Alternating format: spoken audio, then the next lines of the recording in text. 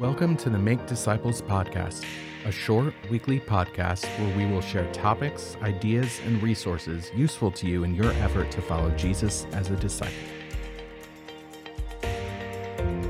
Well, welcome back to this episode of the Make Disciples podcast. Glad that you're joining us today. Joining me today in the podcast studio is Todd Veleber. Thanks for being here, Todd. Hey, glad to be here. Glad to have you here with us, Pastor Todd. And we talked a little bit about your title. We're going to refer to you as the outreach pastor. The serve pastor, the missions pastor, any of those. One of those. You're a pastor. I'm a pastor that loves how do we best love and serve our community. There you go. That's probably the easiest way to put it. I like that.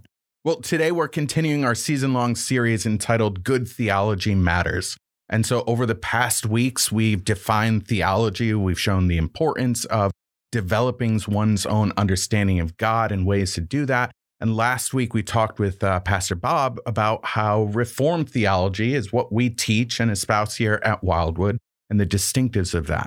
And so today, Todd, you and I are going to talk about the beginning of a series within a series, kind of. We like series and sermon series and all that kind of stuff, podcast series. So we do that here.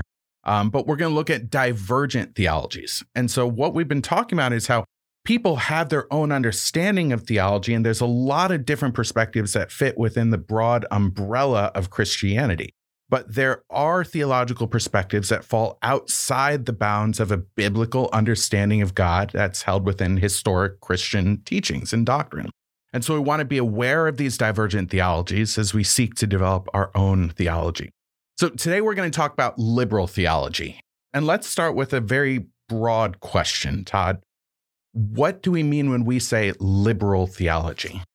Yeah, before we jump in, I think I'd first have to put everybody at ease to just say, hey, let's take a deep breath when we hear the word liberal. Yes. Whether it's connected to theology or church life, I think our minds naturally drift towards politics. And so we'll be very clear from the outset, that's not what we're talking about. We're not talking about liberal politics in the church. We're not talking about Republican, Democrat. None of that fits into the framework of what we're talking theology. And when we also use the word liberal, I think in our context that we're comfortable with here at Wildwood, we also tend to relegate that into a good-bad category. And I want us to be careful not to do that either. Just because we use the word liberal doesn't mean bad necessarily. In fact, we'd have to look at Jesus' own teachings when he talked about giving liberally. That would actually be a good thing, that we would give generously. So we want to use liberal in the context for what we mean theologically. And so when we're talking about this theologically, we're really talking about something that is drifted one direction or the other outside the context of what we would consider good orthodox theology. So connecting it to last week, not even necessarily Reformed theology, but this has been the commonly held belief of the church that's rooted in Scripture. So anything outside of that is a drift. Scripture speaks about this all the time, especially in the letters in the New Testament to the New Testament churches. Watch out for this. Be careful of this. Guard your life and doctrine closely. We have all these encouragements to say, hey, there's always going to be a tendency in the human heart and in institutions and systems and in churches to drift. And so when we talk liberal theology, not espousing anything again politically, we're just saying something that's drifted from good, solid, biblical, gospel-centered, orthodox theology. Yeah. So our primary focus, and you explained it so well, is focusing on doctrine. And we can use the term liberal, and it relates to so many other things. Sure. And so that's a very helpful statement to limit it. But let me play devil's advocate for a second here and say we're talking about liberal theology as something that is wrong, but can't we make the argument that things grow and develop over time? And as we have new, say, scientific discoveries, for example, or things like that, then Christianity should change? Yeah, I think the scary thing there for people is always what we would consider the slippery slope argument. Like, well, God said it, I believe it. You've got those mantras that nothing changes, and yet we see in church life Well, things continue to change.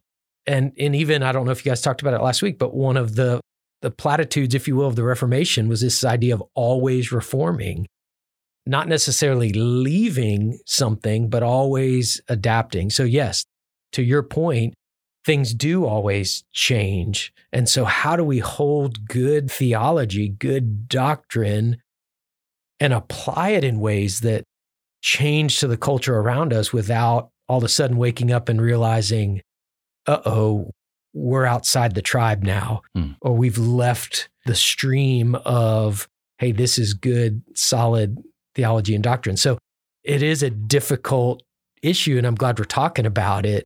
How do you know when you've left good theology and now you're in liberal theology? And maybe you left thinking, hey, I'm trying to do better to maybe reach people or speak the cultural language or this or that. So it is a very difficult nuances to kind of really try to pay attention to. Yeah. And so maybe we can point to some theological markers that we see that when we're stepping over these bounds, we're leaving historic Christianity and we have problems. So we can talk about things like, for example, the deity of Jesus. Sure. We believe that Jesus is God. And if we turn Jesus into a good teacher who had some nice things to say, then all of a sudden we're missing the point of Christianity. Absolutely. We could talk about, say, for example, Scripture. And we say that Scripture is divinely inspired God's word. And so that is our final resting point in terms of understanding God. Doesn't mean we understand the Bible completely, but we understand that that's where we go. And we see in some liberal theological circles where they'll start setting aside aspects of the Bible because it doesn't fit with their current understanding. Absolutely. And so things like that, we have to be cautious to say that when we're looking at this, what is our grounding? What are we going to hold on to? What is most important? Absolutely. And that's where you made some great points, whether it be the deity of Jesus, whether it be application of Scripture. And these aren't new issues. See, I think that's another thing. We hear liberal and we think, oh man, that's today. Our faith has been under, I don't want to use the word attack, but there's always this sense, even back, talking about the Reformed faith, there was something that had to be reformed to say we've got to get back to the basics of the faith. And this is what the Bible means. So we've gone through all kinds of periods in church history where liberal theology has reared up. And this isn't a new phenomenon. Yeah, that's important to note is that as we think about it now, there's always been people who have been moving away from aspects of Christian theology. And that's why we see even in the Scriptures that it tells us, pay attention to this, watch out, be on guard.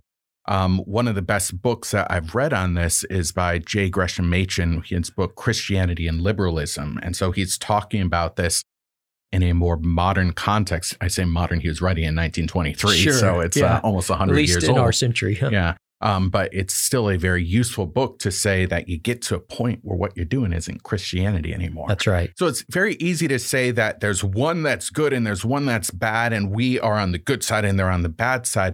But I think we also have to recognize that there's a bit of a spectrum going on here where we can be pulled. Now, we don't want to turn it into a slippery slope mentality. And when you start going down it, you're on that path and you're moving in that direction. But it is something that pulls us away. So how does this seep into our own theological systems and our own thought? I think the challenge for all of us is, especially in our modern context, we are taking in volumes upon volumes of information every single day, and far more than we realize, even if we're not seeking it out. And this is one of the things I pressed really hard in the context of working with students, middle schoolers and high schoolers and college students through the years. You're in school or you're on social media or your time in front of the television or YouTube or what have you, versus the time that I get to spend with you, maybe an hour on Sunday morning, a couple hours on a Sunday night, a couple hours on a Wednesday night. If you come to all of the things that we do, I can't compete. There is no way I can give you what you need in that short amount of time versus the amount of time that culture, I think Romans 12, one of the translations is my favorite. It says, don't let the world squeeze you into its mold. If it were shocking and harsh, our antennas would be up and we'd go, whoa, that's not right. But the picture there is this slow kind of pressing in where all of a sudden you're being influenced and you really don't feel the squeeze. You don't feel, it wasn't that something got ratcheted down on you. It's this slow kind of squeeze. Or if we want to use a different analogy, a slow drift, I think is kind of what you said. How do we know that we're really anchored to the Word of God and that we're not drifting?